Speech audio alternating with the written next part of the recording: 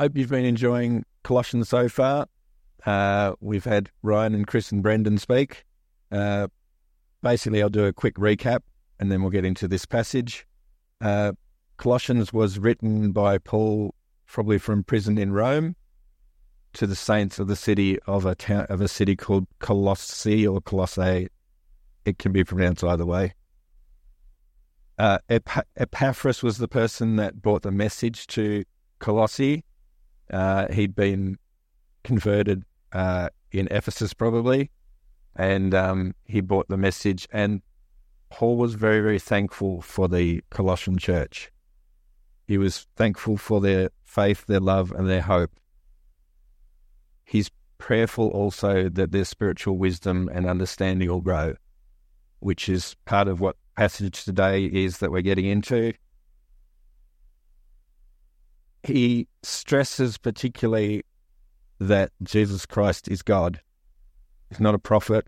He's not part of a string of different people. Jesus is God. He is the one that was there before creation existed. He is the one and the reason is that he's a part of God. Like, if Jesus isn't a part of God, then what are we here for? But the reason was that later on in the early church, people were saying that Jesus wasn't God. Maybe he was just a person. Maybe he was part person. We'll get into a little bit of that later. Paul has been through toils, hardships, and persecution, but is so thankful for the faith and the discipline of the Colossians. And we need to grow deeper into our understanding of God. We can't just live on milk as Christians. We need to actually find out more about God and grow deeper. And that was his desire in Colossians. If you've got Colossians open, just keep it open there. It's verses 6 and 7 says, "Therefore, as you receive Christ Jesus as Lord, so walk in him, rooted and built up in him and established in the faith, just as you were taught, abounding in thanksgiving." Thankfulness runs through Colossians. We need to walk in Christ. You'll find that in this passage, it talks about being in Christ. We do things through Christ and things we do for Christ. We need to be rooted in him. That needs to be our position in life.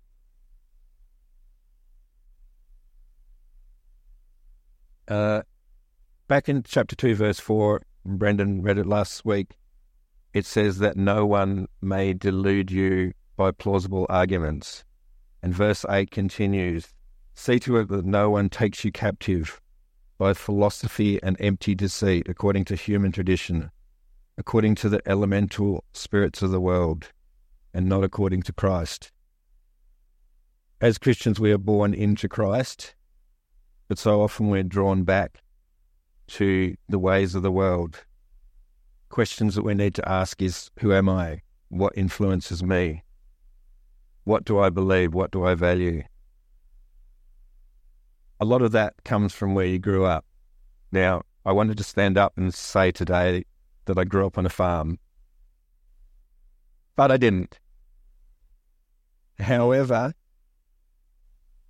when I was 5, my parents built a house, and it was down a dirt road, and opposite us was a dairy farm, a living, working dairy farm.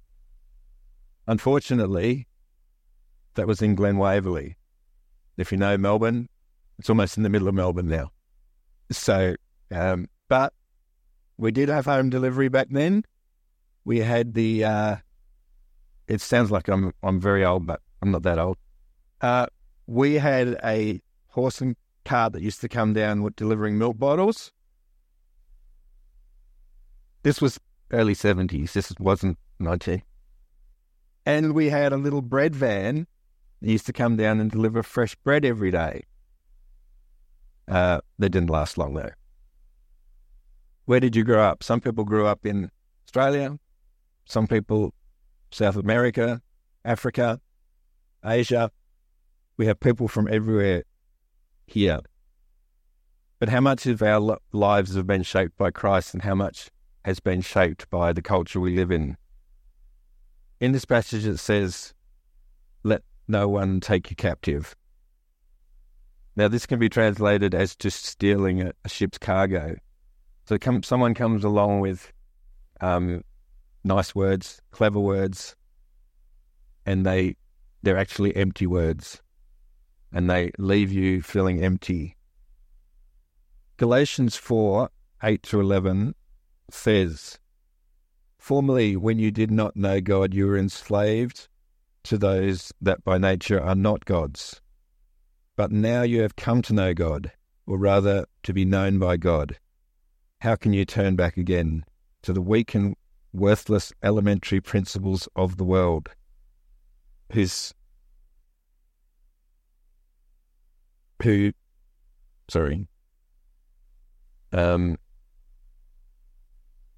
who wants you to be slaves once more? You observe days and months and seasons and years. I am afraid over you in vain.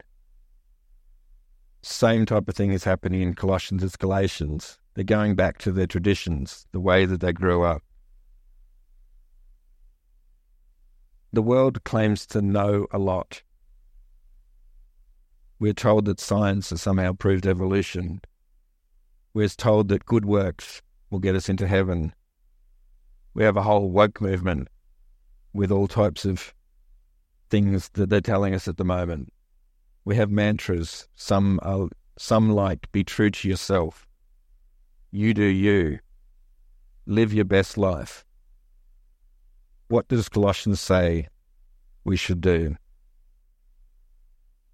I want to go back and have a quick look at where the city of Colossae was. If you have a look on Google Maps, which is where we go these days, you'll find that Colossae is now pretty much a few stones in a paddock. Back then, Colossae was close to Laodicea, which you might remember from other places in the Bible. And Paul actually wrote a letter to Laodicea as well, but we don't have that. And it was next to a place called... So Laodicea was about 10 k's away. Hierapolis was about 10 k's away, which was like a spa town. It was about 150 k's inland, a bit like Bendigo. Colossae was actually the smaller of the three towns. And so it doesn't matter whether you have a huge church or a small church. God still wants to speak, and God was doing a work in Colossae. It wasn't a place made up of one set of gods. What had happened is the local people, who are actually called the Phrygians, with a PH, had their goddess Cybele, and she was called the mother of nature, a bit like our mother nature that some people believe in these days. The Greeks had come across and they had all their gods, including Zeus and Venus and a myriad of other ones. Romans had come along and they had their gods, Apollo, Vulcan, Neptune. You might have seen them on the movies, but they all had their different gods. So it was steeped in Greek culture. The Romans were running the area. And at one stage, the Greeks had actually pulled a heap of Jewish people across, moved them years ago, and there was probably 50,000 Jewish people in that specific area. Now, if you look on Google Maps, it's in the middle of central Turkey. Probably different people there now. There's been lots of population movements since. But there was 1,000 different people saying this is the God to follow, that's the God to follow. And so that gives us context for this specific chapter. Now, does anyone use ChatGPT?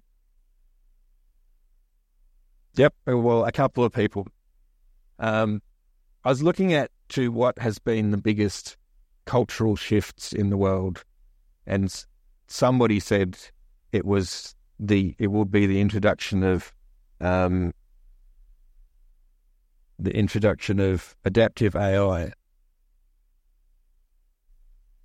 However, there is. I don't know if you've been watching what's happened to ChatGPT. It's owned by OpenAI. The reason I'm interested in it, we went to see the movie called The Creator a couple of weeks ago, which is a bit of a weird movie. But it's whether it'll change our culture. This week, about a week ago, the guy who was the head of ChatGPT, called Sam Altman, was given the boot. The board of the company OpenAI gave him the boot. And they were doing it because they were worried about where AI was going. And it's a discussion that we'll probably have in the future. But they were worried that it was meant to be set up as a safe for humans, but it had gone into a multi-billion-dollar company. The investors came in and basically the board kicked the guy who was running it off because they were worried about it. The investors came in and they kicked the board out and reinstated Sam Altman as the head of OpenAI. What's that got to do with this? Culture's changing, but there is some major cultural changes that have happened in the world. And a lot of people on a forum I looked at said the biggest cultural change happened when alphabets and language came in. That was about 1000 BC. And what happened after that is you had the whole world basically changed. The way that political structures were changed before, and this is really handy if you're reading the Bible. Before about 1000 BC, kings were all important. They were godlike. You'd look at Egypt, Assyria, Babylon. Kings controlled everything. As alphabets and language developed, the whole thing changed, and you started to get democracies. You started to get senates. Rome was actually a republic when it started. So culture changed. With that culture change, there was also music. All the different sciences, maths became important. You also got poetry. You got the theatre opening up. You got playwrights. 1,000 things happened, and that was probably the biggest cultural change that happened. That's what I would say was the biggest cultural change. The world changed, and with that, you started getting philosophers. So Socrates, Plato, Aristotle, and there's a heap of other ones, and playwrights about 400, 500 BC came in and started changing the way people thought. And a lot of the quotes that we hear today were quotes from some of those philosophers. So a lot of our culture is affected by that. But in the time of Colossae, they were very basically Greek culture. Even though the Romans had taken over the political system, they spoke Greek, and Greek culture was very, very important. One of the central pillars of Greek culture was a thing called dualism. And dualism basically says that matter is evil and spirit is good. So the world is an evil place, but anything spiritual is good. So people started creating all these ways that you could become spiritual. And if you remember where we were in Colossians, that's what the culture was that was prevalent. And that's what Paul was trying to say. We'll get to it a little bit later. But the dualism had an enormous impact on the culture of Colossae, and indeed it does today. The other thing that happened in Colossae was a thing called syncretism. Syncretism. And that was the blending of your God with my God, with somebody else's God, with philosophical beliefs. And when it talks about philosophy here, it's actually talking about different philosophical beliefs. So you could create your own philosophical beliefs and mix it all together. Is that relevant to us today? It's the world we live in, isn't it? You can blend anything together, your beliefs, your values, and everything's okay. That's not what being in Christ is about. Let's think of today's culture. What are some of the things that we sort of get constantly bombarded at us? That I am the center of the universe. That commitment is depending on how I feel, and that includes marriage and parental commitments. That freedom is doing what I want when I want to do it. The truth is subjective and subject to my opinion. That I can change my body however I like, and I can even choose to terminate my own life if I'm uncomfortable with it. That climate change is the greatest challenge facing the world today, and humans are the worst creatures alive. That we should believe in the so-called science of evolutionary theory that is taught as a fact. That fair is me getting what I want. That money makes the world go round. And that if I work hard, I deserve all the comforts I should get. It is challenging living in these belief systems. We look at the TV, gaming, social media, we're bombarded with that. We look at music, we're bombarded with that. What should our response be? If you go back to 2 Corinthians verse 9 to 15, it says, "For in him the whole fullness of the deity dwells bodily, and you have been filled in him who is the head of all rule and authority. In him you are also circumcised with a circumcision made without human hands, by putting off the circumcision of the flesh by the circumcision of Christ, having been buried with him in baptism, in which you were also raised with him, through faith in the powerful working of God who raised him from the dead. And you who are dead in your trespass and the uncircumcision of your flesh, God made alive together with him, having forgiven all our trespasses, by cancelling the record of debt that stood against us with its legal demands. This he set aside, nailing it to the cross. He disarmed the rulers and authorities and put them to open shame by triumphing over them." It doesn't compute the two worlds, do they? It's two different things. He disarmed the rulers and authorities and put them to open shame by triumphing over him. Our response should be, whatever I do, whoever I am, wherever I live, it needs to be in Jesus, with Jesus, through Jesus. Earlier we read in Deuteronomy, and often the Old Testament's hard to read, that those particular area of Deuteronomy is a fantastic picture of the heart of God.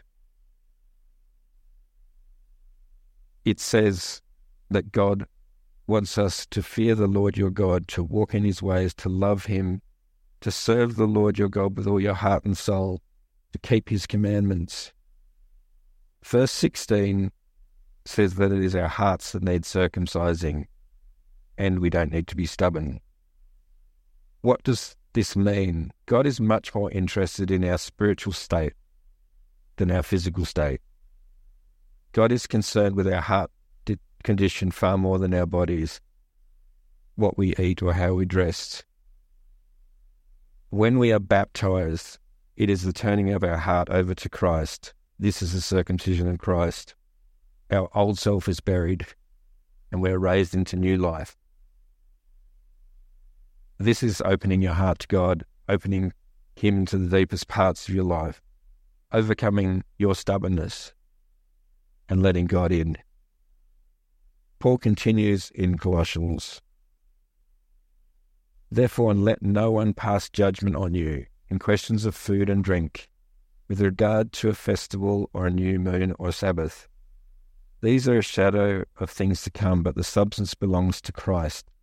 Let no one disqualify you, insisting on asceticism and worship of angels, going on in detail about visions, puffed up without reason by his sensuous mind, and not holding fast to the head, for whom the whole body, nourished and knit together through its joints and ligaments, grows with the growth that is from God. If with Christ you died to the elemental spirits of the world, why, as if you were still alive in the world, do you submit to its regulations? Do not handle, do not taste, do not touch, reference to things that all perish as they are used, according to the human precepts and teachings. These have indeed an appearance of wisdom in promoting self-made religion, but they have no value in stopping the indulgence of the flesh. What are some of these things? What is asceticism? It's to do with the dualism that we were talking about before, that taught that the body was evil and that anything spiritual was good. So if you are spiritual, you'd get rid of your material possessions. There was lots of different people saying lots of different things on how to get more holy. Do not touch, do not taste, do not handle.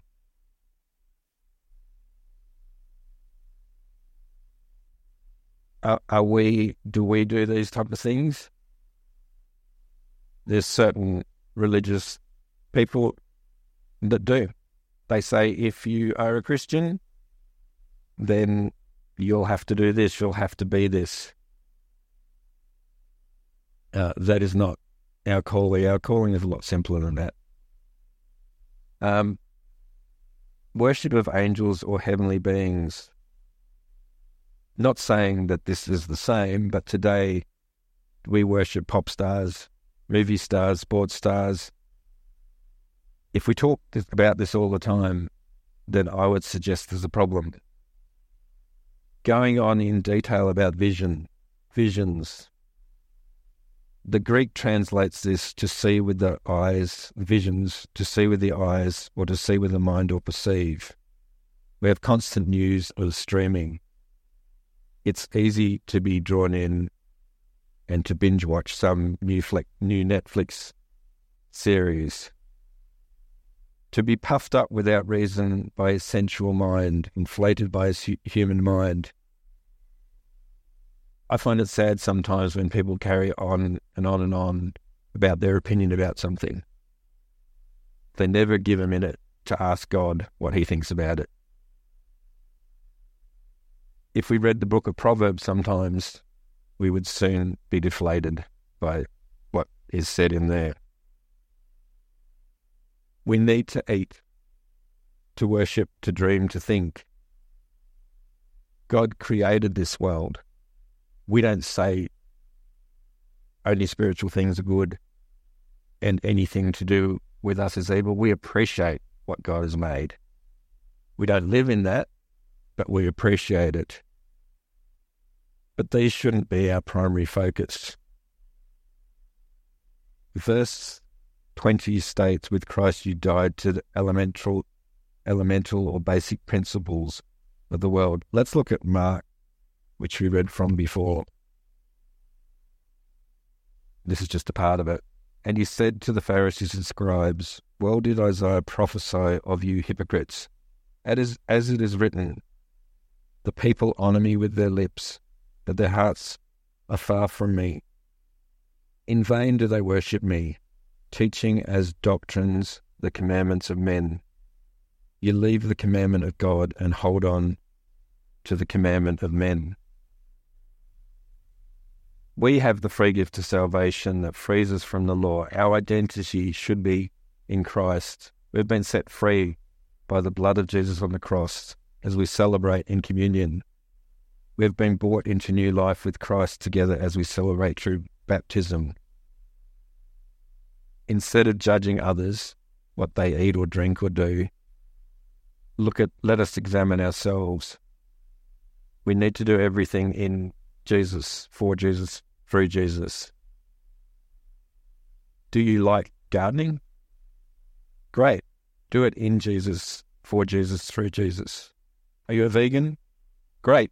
Do it in Jesus, through Jesus, for Jesus. Do you love meat? Great. Do it in Jesus, for Jesus, through Jesus. Do you like going down to the mosh pit? Great. Do it in Jesus, for Jesus, through Jesus. Do you like to paint, play music? Great. Who should we do it for? Jesus. Do you like to exercise, play sport? Great. Do you like card games or books? Great. It's not what we do, it's what we do it for.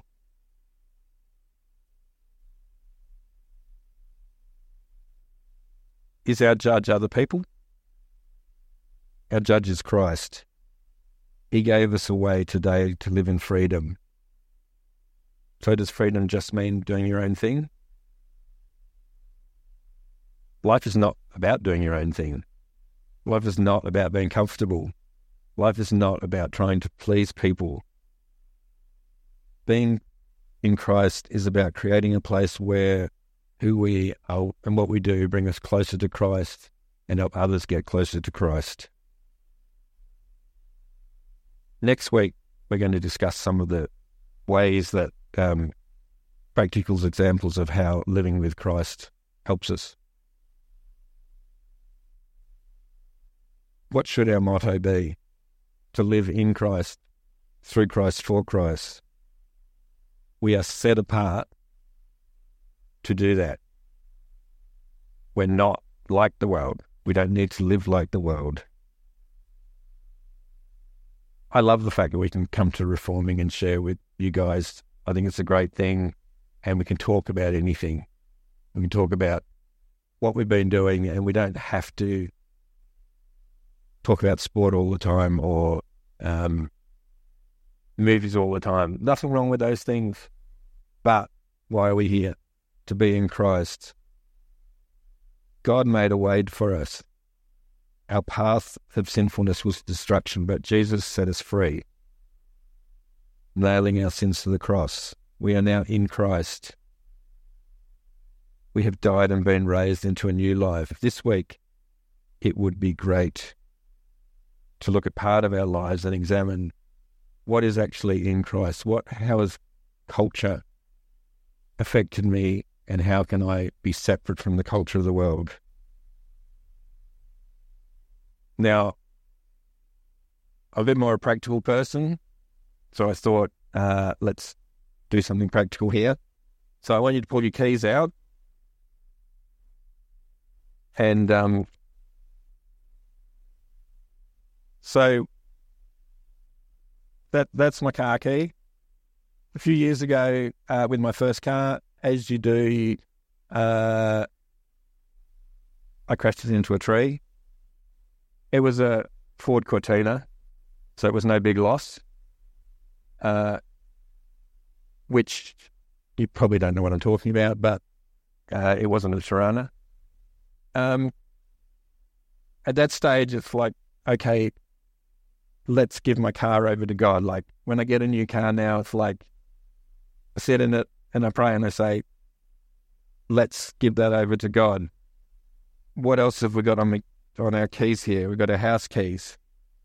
Do you pray that your house will be used as a vessel for God, like that God can use? I've got work keys there. Do I pray that at work I won't be just living in a culture and expecting to be part of that culture, or am I actually saying I want to go to work with Christ? What else have we got in our pockets? Well, I've got a wallet. It's got my money. Is my money for me, or is it for Christ? I've got my license, my identity. Is my identity about me, or is it about Christ? I've got my Bunnings card, the important thing. When I go shopping, that's where guys go shopping. Well, that's where I go shopping. am I praying that in that situation that the money that I spend will be used for Christ? Now, I think it's time to get a bit more personal. My phone. When I spend time on my phone, is it for Christ? Do I download? I've got some good apps of late. I've got my Bible app. That's always handy. While I've been preparing this, I've got a different app called Blue Letter Bible, that called BLB. And it's been really handy because it takes you, it's like a concordance and a reference, and you can go back to Greek. Not that I understand Greek, but sometimes it helps with that. I actually really like Spotify because I can now look up music and get playlists that other people have normally created. My favorite type of music is like, I would probably look up Christian indie music, which is more like folky type music. Brendan would know better what the proper terminology is, but when you use your phone, is it for yourself? Is it for Christ? We need to give every part of our beings over to Christ. Even doing there's things that's like, I will pray that what I do, the time I spend with people, that it can be for Christ and not for me.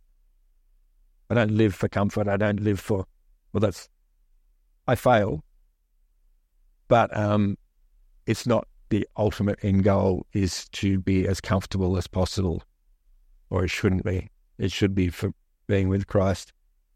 Let's pray. Father God, we thank you for your word, and we thank you for the things that you tell us and say. We thank you that we are set apart to live for you, Lord God, to let you be in every area of our lives. We pray that the culture of this world won't overcome us, that we won't constantly want to be in this world, but that you will help us to be in this world, to enjoy what you have made, but to live in you, through you, and for you. We thank you for this. In Jesus' name, amen.